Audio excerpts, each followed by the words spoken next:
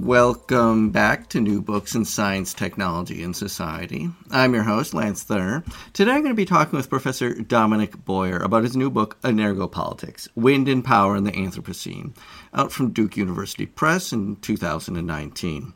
And Energopolitics is one half of a duograph, along with Ecologics by Simony Howe, which together follow the development of wind power in southern Mexico and the social, political, and environmental ramifications of a transition towards renewable energy. I encourage listeners to also go to my interview with Professor Howe about Ecologics, as well as my interview with both authors about collaborative fieldwork and the process of writing a duograph. Without further delay, I give you my interview with Dominic Boyer, Professor of Anthropology at Rice University. Professor Dominic Boyer, welcome to the show. It's wonderful to have you. It's wonderful to be here, Lance.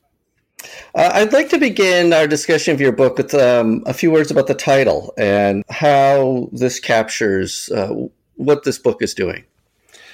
Well, the title of my volume of the duograph that I've done together with Simony Howe is Energopolitics. And this is a neologism. It's a term I invented to capture a different kind of genealogy of thinking about political power. And obviously it's inspired kind of laterally from Michel Foucault's work and his concept of biopower. But Energopolitics is trying to tell a story about how human political power is shaped by the use of fuel and electricity. So it's a kind of genealogy of political power through energy. And can you explain just a little bit about the case study that comprises this book? Well, there's a couple of case studies, but the actual kind of more specific case studies that we're looking at in the project, but the overall case study is the formation of the densest concentration of onshore wind parks anywhere in the world in the southern part of the Isthmus of Tehuantepec, state of Oaxaca in Mexico. So it really is a study of Mexican wind power in its period of rapid growth from about 2009 to 2013, which is when we did our field work. Can you explain a little bit about the genesis of how did Tehuantepec become this center for wind development?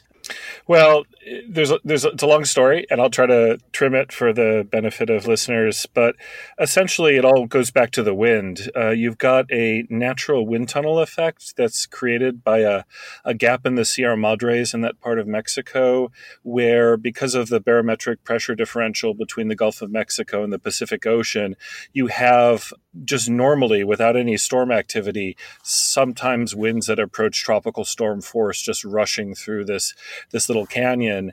And at the southern end is an area that Mexican and American researchers knew was going to be a pretty optimal place for wind power development as early as the 1970s and especially the 1980s.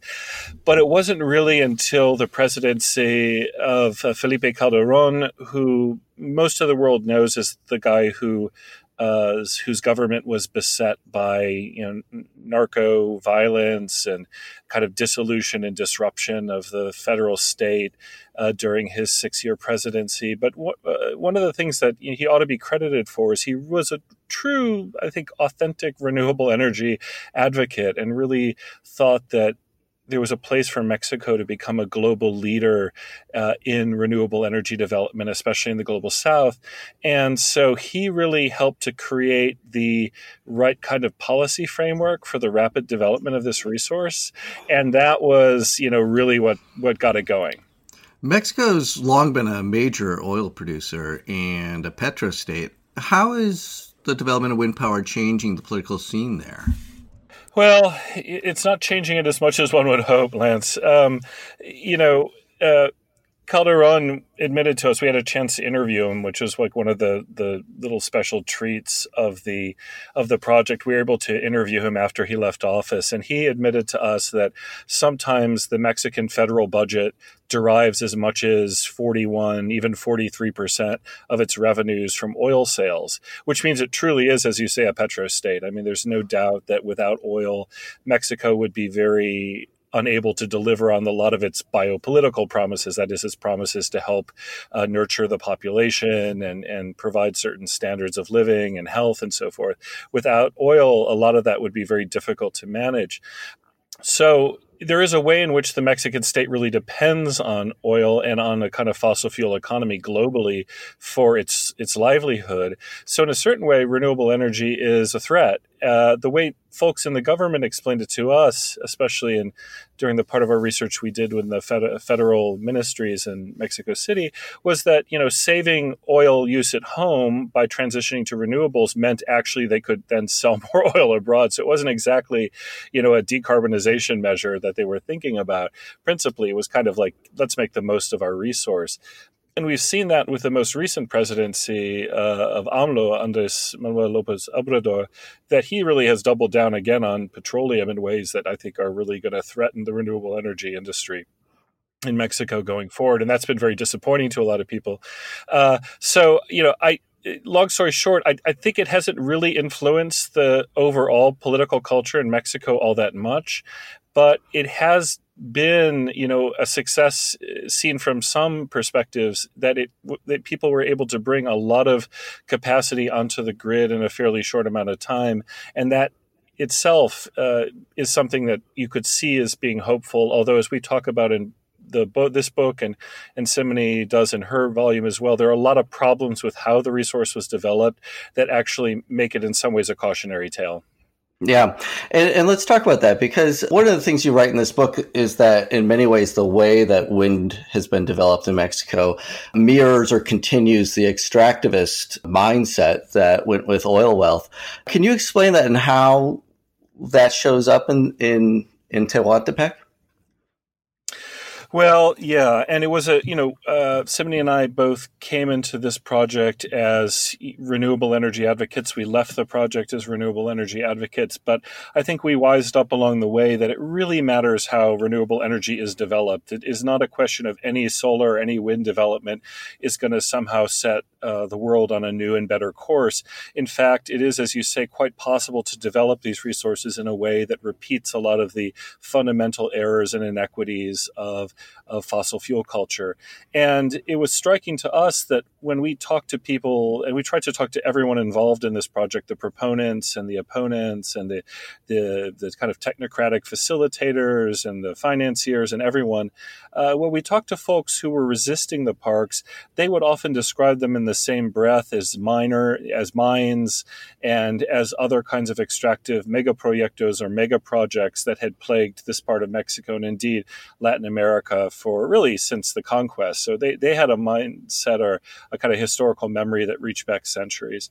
And I think that a lot of the problem comes back to land and the question of land tenure and who gets the benefits from the development of these resources. This is Isthmus of Tehuantepec is a very poor part of Mexico. It's a very indigenous part of Mexico. And in some cases, the development of this resource took place on land that had been privatized either legally or kind of de facto. And in other cases, there were attempts to develop it upon communal estates or communally held land. And those were the projects that faced the most resistance because it was always perceived that a small group of landowners or a small group of people in political power, political office would be gaining these funds from the wind companies and then only redistributing it to folks in their network. So a lot of people said not only did it create an increase in social inequity in the region. In other words, the rich got richer and the poor stayed the same or got poorer even because they were deprived of the use of their land. But they also said that this was a case in which there had been greater degrees of kind of political polarization than there had been in the past, that, factions that had already existed or had always existed really were in some ways ginned up by all of this extra funding that was coming through these parks, and thus people were more at each other's throats than they had been in the past. The property regimes, the overlapping property regimes of Mexico is really critical, and I'm imagining most of our listeners don't have much of a background on how that's developed. Can you explain just a little bit, the types of communal property in Mexico and the way that this really shaped your two main cases here in La Ventosa and Ixtepec? Sure. So essentially, there are three private property regimes in Mexico that were relevant for this study. And the first is private property in a sense that is pretty familiar to those of us in the North. You have a group of people, a family, an individual who own a certain plot of land, and they have the rights to control what happens with that land. But there are two other regimes that are these communal regimes that you were talking about. And one of them is called bienes ejidales. People may have heard of the ejido system in Mexico. And this was a really remarkable historical achievement of the Mexican state after the Mexican Revolution, and especially during the Cardenas presidency in the 1930s, of restoring to peasants who had been deprived of their land, probably because they had been forced to work on larger ranches, being given the opportunity to take land back from those large estates and turn them into kind of farming collectives. And that system really defined much of kind of peasant life in this part of Mexico for most of the 20th century. It was only with the neoliberal reforms of the 1980s and 1990s that we saw that land, the government trying to get people to reprivatize that land again. So the ejidos is kind of number two.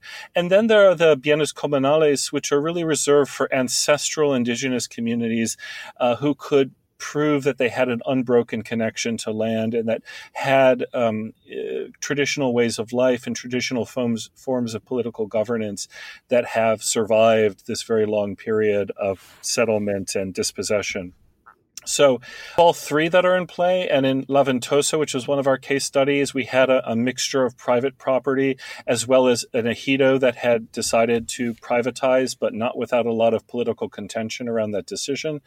And in Ixtepec, we had this effort to build the first community-owned wind park in what would have been the first community-owned wind park in Latin America, which was a partnership between an international NGO and one of these ancestral indigenous communal estates that were trying to create a way to develop a wholly different model of wind development in Mexico, one that was not going in the typical way, which is a PPP or a public-private partnership model, which is the one that's been preferred by the government for the most part. Can you explain the situation in Ixtepec in a little bit more detail? How did this project begin, and what did villagers want from it, and what happened with it? Well, I wish I could tell you, Lance. In some ways, the jury is still out. And it may be a situation that's never resolved because I think it's reached a kind of a political stalemate or an impasse where neither side is really going to give up. But as far as we can tell, there's really no progress forward. So the project goes back, many years, actually predates even the period of our field work. This was in the mid to late 2000s when this project first started forming. And the company that folks might want to look into is called Yansa, YANSA, and they had the idea to develop a series of community-owned wind parks around the world, essentially to take the Danish model of community wind development, a model that has really done well in Europe, for example. It's done well in Germany and Scotland and some other places too, but really originated in Denmark, and to take that and to export that as a model around the global south, to try to use it as an accelerant for renewable energy development on the one hand, but also on the return of the proceeds from renewable energy back to indigenous communities. So the dominant model in Mexico returns about 1 or 2% of the proceeds from a wind park's profits back to community or individual landholders, which is not a lot. The Yansa model offered 50%. So as you could see, a dramatically larger amount. And part of why there was so much resistance from the state to this model was because, of course, if communities found that there was one model in which they could get 50% of the proceeds and another in which they would only get 2%, it would be obvious that there would be a lot of turmoil around that, and probably probably a lot of people who would want to shift from the private public model over to this community run model too. So it's a complex story in that the Comuna, the commune, the communal estates, and the NGO were never able to get the state to even allow them to bid on grid access. And of course, without grid access, a wind park doesn't do anyone a lot of good. And because they weren't even allowed to bid for grid access, it led to a long series of lawsuits and injunctions where the communal estates argued against the state's electricity utility, CFE, that not only were they breaking the law or kind of writing their own law by prohibiting them from participating, but they had also elected to put a substation on Ixtepecan land without full permission. So in a sense, they had put what I refer to in the book as this kind of piece of squatter grid. They had squatted some grid, a pretty important substation on their land. And for that reason alone, they should be allowed to bid. And it just went back and forth for years. And, we heard at the time we left Mexico, at the end of our fieldwork in 2013, that people thought, oh, this will be resolved in the next year or so. We checked back in at the time the books were going to press, and still, there have been twists and turns along the way, but no resolution. It does not seem like the state is going to allow this to proceed, especially under this new president who doesn't seem very interested in renewable energy. And it also doesn't seem as though the people in the Ixtepecan Comuna want to give up. They are still interested in developing this resource if it can be done in a way that is advantageous to their community. The next chapter examines La Ventosa, which is a neighboring village where wind developed much differently in the more traditional model. Can you explain this place and what it's like there? Well, La Ventosa is a small town northeast of Juchitán, which is the kind of regional administrative, economic, cultural center of the area.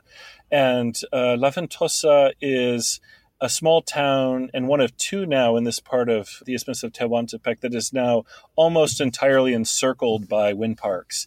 And one of our friends who lived there, said to us, it's great in some ways that these wind parks are here. They have brought a lot more money to at least some people in this town, but I look at the wind parks and I think, in a way there are, he said, this is the way he put it. He said, in a way there are coffin too, because the town can't grow anymore.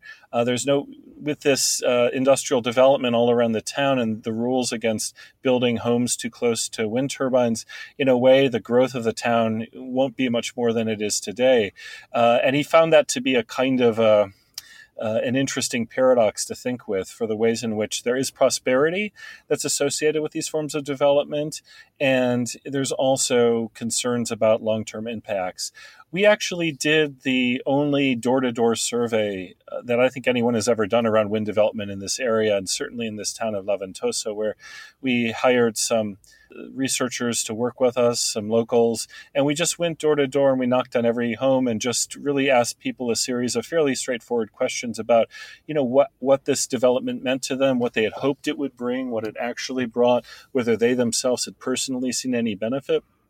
And those results are in the book, but just to kind of cut to the chase, there was a lot of ambivalence, Lance, about it, and a lot of sense that this form of development had not brought what they had expected. They had really hoped for, above all, cheaper electricity, and they'd hoped for that the economic boost that the wind turbines would bring would kind of have a trickle-down effect. But what they saw instead is that a lot of the wealthy landowners were using the funds that they received in these wind park deals to build second homes, or to buy themselves expensive cars, or to buy themselves vacation homes on the coast or in Mexico City.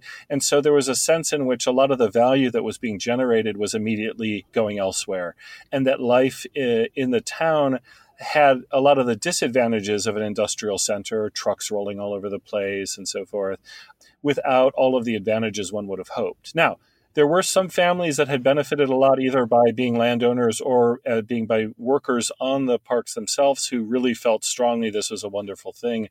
But we would have to say that more like 60% at least of the people we talked to really felt as though it had been a raw deal.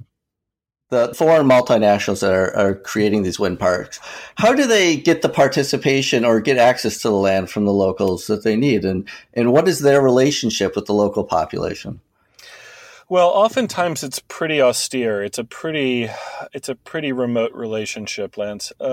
We talked to a really fascinating character who we've used the pseudonym The Banker because he didn't want his name put in, but he was somebody who has worked on millions and millions of dollars of wind development deals in southern Mexico. He himself is based in Mexico City, as most of the financial class is, unsurprisingly.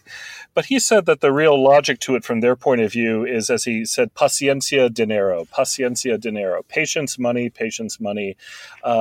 For him, it was really about, and he put it in very, very, very, terms that could only be, I think, seen to be insulting by people living there, as essentially purchasing support, buying people who will advocate for the projects and help make sure that there's not too much dissent, bribery of local officials. He was pretty very straightforward about what was involved with Mexican wind development.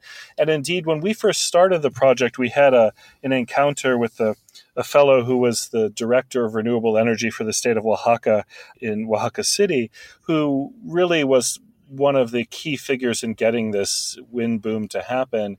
And he himself, I think, participated in a lot of the politics that I just described. At the same time, it was a politics that worked for local elites, that was familiar in terms of how a lot of forms of elite development happen, or elite kind of payoffs in development happen in Mexico. But it was something that, by and large, cuts the communities out from the beginning through the end.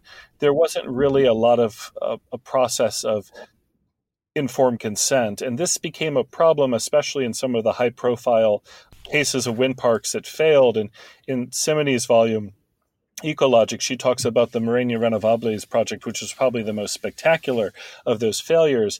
But these are cases in which, again, Bienes Comunales land was the target for development, and the Comuna leadership either had a divided opinion about it or was against it. And in these cases, the lack of informed consent became a really critical point that went so far as to involve the United Nations Special Rapporteur on Indigenous Rights. James Anaya came down to view the situation and wrote a report that was pretty scathing about the fact that even when informed consent with communities was pursued, the companies essentially would drop a document on the table and say, take it or leave it. This is what we're going to do. This is your chance to give your consent. But of course, the communities were not allowed to weigh in at an earlier phase, or to really think about the kinds of benefits that would have been not just individual benefits, but communal benefits, social benefits for a much larger group of people. And so anyway, long story short, it's been kind of a mess. And in our project, which was funded by the National Science Foundation, we wrote a public outcomes report where we tried to reconstruct what a better process would have been. In other words, how this renewable energy resource, which is a really spectacular resource, how it could have been developed in such a way that would have been more just, that would have spread its benefits more widely, and that would not have created the types of political contention, in part because it wouldn't have been viewed to be imposed from above. Could you just describe a little bit more about what your recommendations were? Well, in short, I mean, you could probably see where I telegraphed it a little bit by saying what they were doing wrong, right? So, one thing companies could do much better is, rather than concentrating on payoffs to local officials, especially to mayors, they could have really focused on talking to communities more broadly about what are some of the things that we could bring that would help actually constitute a locally meaningful form of development. So people were interested in things like having their roads paved. They were really interested in having health centers built.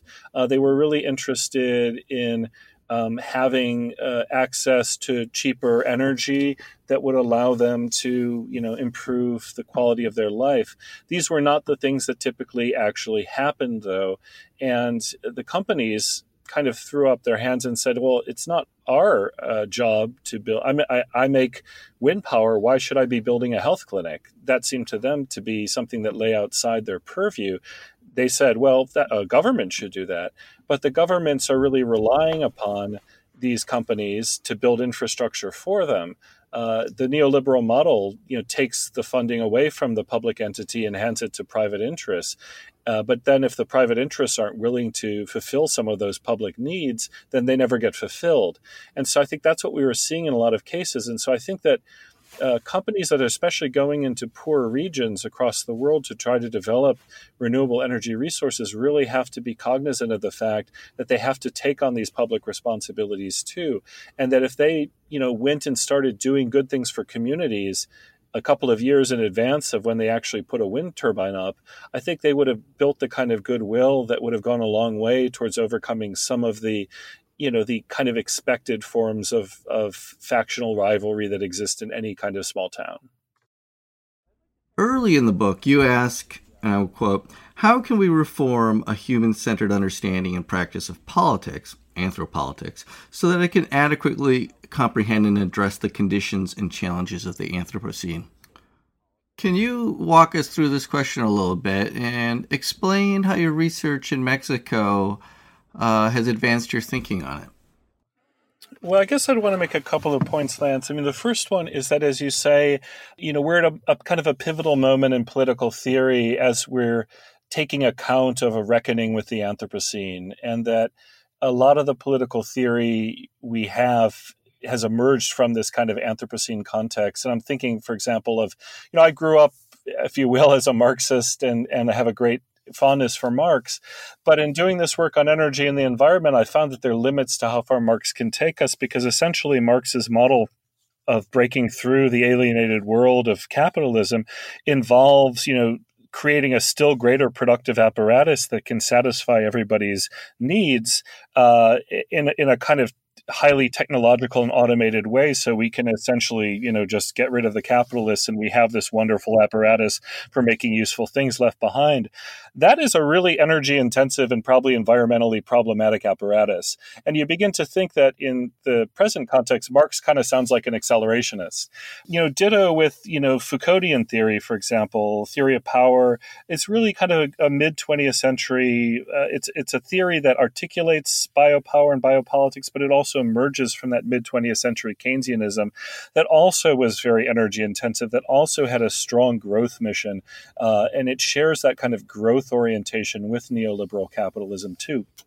So in a way, I think in our moment, which is a very unsettled moment, a moment where there's justifiably a lot of anxiety and even despair about our environmental futures, I think this is a moment in which political theory has to do a stock taking too. And so what I try to do in the book is set out a set of concepts that I think are valuable for thinking through our contemporary conditions, and that I use to orient the case studies.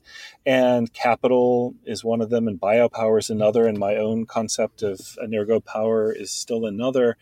But in addition, I think the bigger argument I'm trying to make is that, above all, we need to force our political theory to go into the field, to do field work, to actually engage the complexity of lived human experiences in a more granular way. In other words, to kind of try to overcome the universalism that has kind of been our opiate, our own opiate as theorists, and instead to really think about what Claire Colbert calls the return of difference. The Anthropocene demands the return of difference into our thinking. And so I spend a lot of time talking about how concepts like capital, biopower, and energopower, how they help us to make sense of this Mexican situation we've just been discussing, but how also local forms of power and even the wind itself unravel those concepts and put them to shame sometimes. So what I'm trying to show in the theoretical work of the volume is that there's a lot of work to be done in political theory, not only to develop more differential concepts for coping with our contemporary circumstances and hopefully guiding us towards better futures, but also we need to really do field work. We need to engage every human situation that we're trying to intervene in and give it its due for its historicity, for its legacies, and to try to really understand how we can't have a one-size-fits-all solution, like just build more solar panels or just build more wind parks. Those can be tools to a better future, but they are not guarantees. It all depends, as we said at the beginning, about how those resources are developed, according to what logics.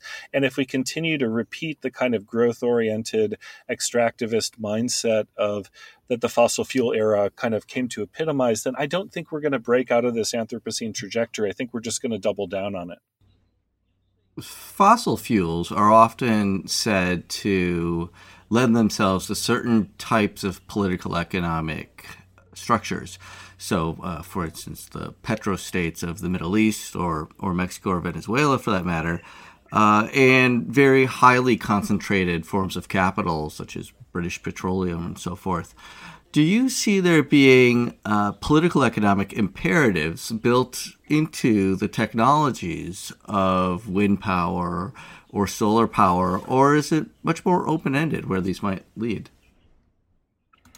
Well, I think that's a really interesting and subtle question, Lance, because on the one hand, I talk about the work of Hermann Scher and Timothy Mitchell in the book, and those have been two people who've inspired my own analytic approach to my material. So this is Timothy Mitchell's Carbon Democracy and Hermann Scher's Solar Economy would be two books I'd recommend to people who want to follow this on. And both of them have made that argument. Both of them have argued that there are kind of infrastructural, technical, political, economic considerations that are associated with fuel forms themselves. I mean, you think about coal and you think about oil, and one of the things that we have to immediately think about is how much denser and more energy rich these fuel forms are than wood, for example, which preceded them, or solar, which may be what takes over in the future. At least in terms of current technologies, solar is a much less energy-rich form, which means that if we want to have the same quantity of energy available to us, we need a whole lot more paneling, right, than we might need gallons of fuel. And that, of course, has all sorts of political, infrastructural, even aesthetic ramifications for what kind of world we're living in. And the idea of a rapid transition also is something that is not going to be accomplished without a lot of concerted political effort and will. It's not something that's going to happen naturally as a result of market indicators, at least not within the time frame that we need to act, according to earth scientists. So I do think that this question of the materiality of fuels or the materiality of energy sources and the relationship between that materiality and power, political power, is crucial to work through. And I don't think that it's necessarily the case that we have it all figured out. I certainly wouldn't say that I have it all figured out.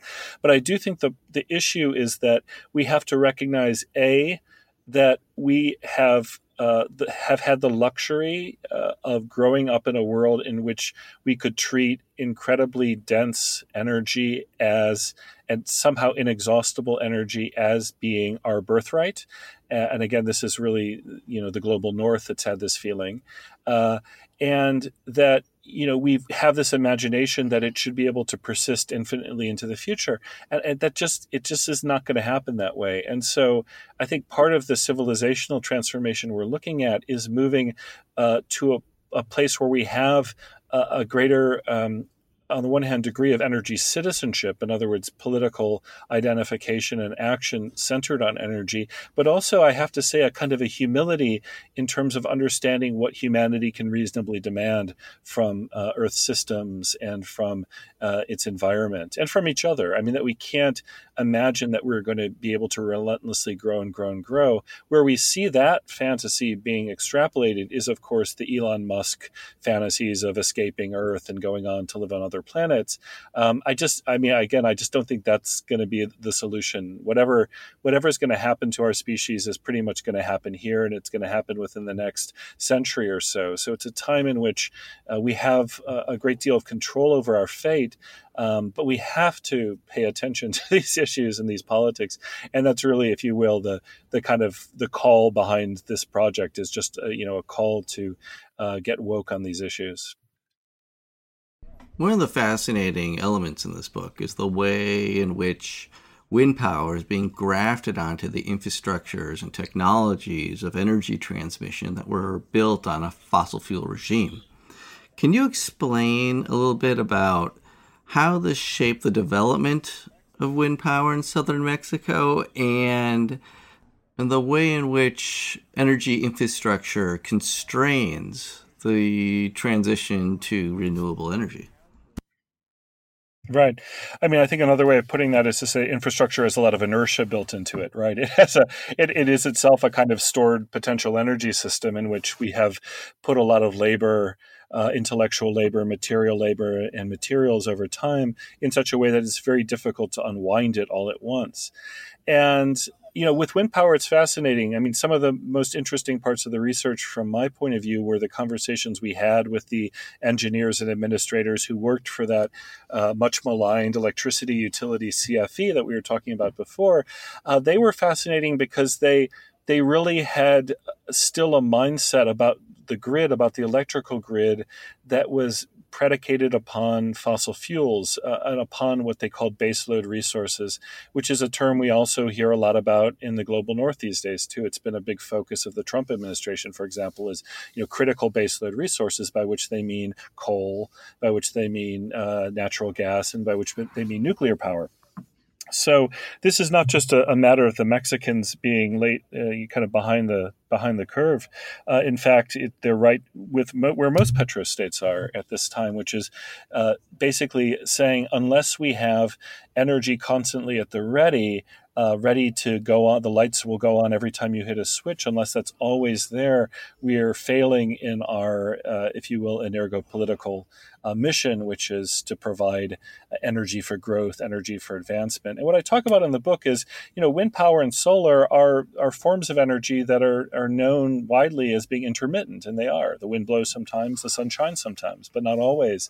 And often we heard the engineers and administrators, again, both at home and abroad, saying, well, you can't imagine really having a grid that's focused solely on renewables because it just wouldn't work. I mean, it would be too complex and too uncertain. And, what if the winds were to die down for 3 or 4 days straight? People are still going to want their electricity.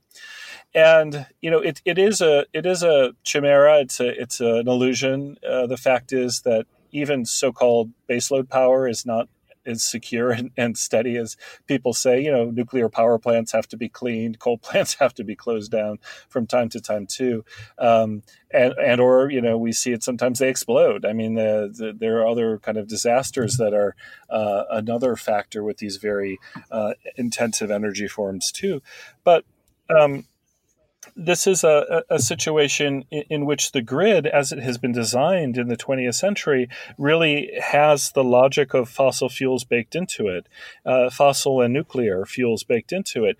And so as we imagine what the quote-unquote smart grid or green grid of the future might be, or even the non-grid of the future might look like, we will probably have to or be able to develop renewable energy forms that work in tandem or even at cross purposes with the logic of grid.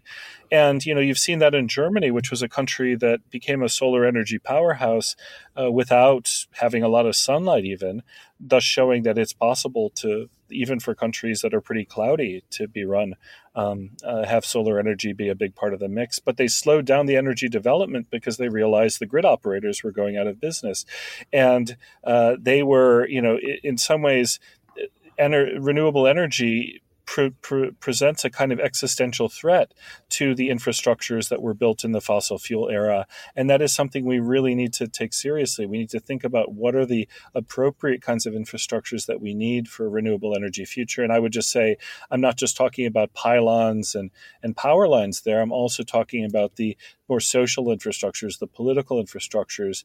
And one of the things that Hermann Schier had I think, utopian, but a nice utopian ambition was said, if you could get rid of the high voltage grid, and if you could bring electricity back under the control of cities and communities and neighborhoods, you wouldn't really need to have maybe a translocal government in the same way we used to. We might not need to have a state.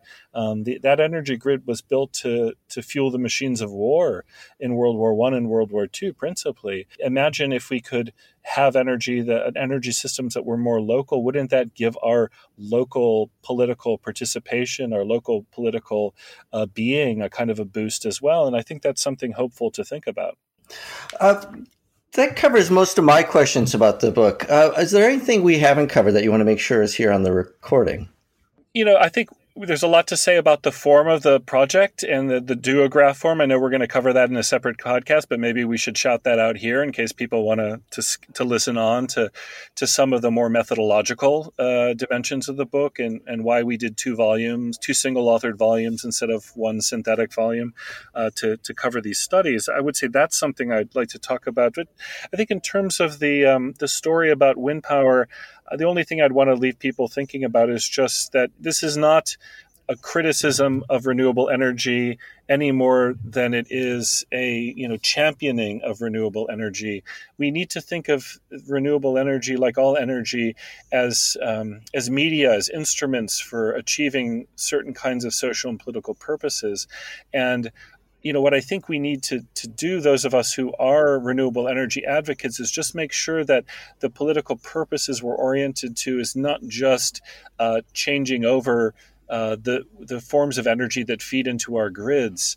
I think we need to think about the kind of world we need to remake, or how we need to remake this world such that it's not necessary to have this kind of civilizational overhaul in the future. In other words, I think, as I said, if we can imagine a future that's more oriented towards a humbler and more sustainable form of human modernity, I think we wouldn't be in the situation in which we would find ourselves operating in crisis mode and trying to prevent environmental collapse by accelerating building wind parks or building solar arrays without giving ourselves time to build the relations of consent that are meaningful and to make sure that we are not further disadvantaging people who have been long neglected, marginalized, and indeed oppressed by the northern powers that be. So I just want to leave with that kind of message. I think it's cautionary, but it doesn't mean that we should give up the struggle. In fact, we should keep the struggle going for renewable energy. We should just broaden our ambition to making a better, more just society along the way. Well, that's a good note to end on then. So, Professor Boyer, thank you so much for your time. And I greatly enjoyed this book, and I highly recommend it to everyone I know. Thank you, Lance. It's been a terrific conversation. I've really enjoyed it.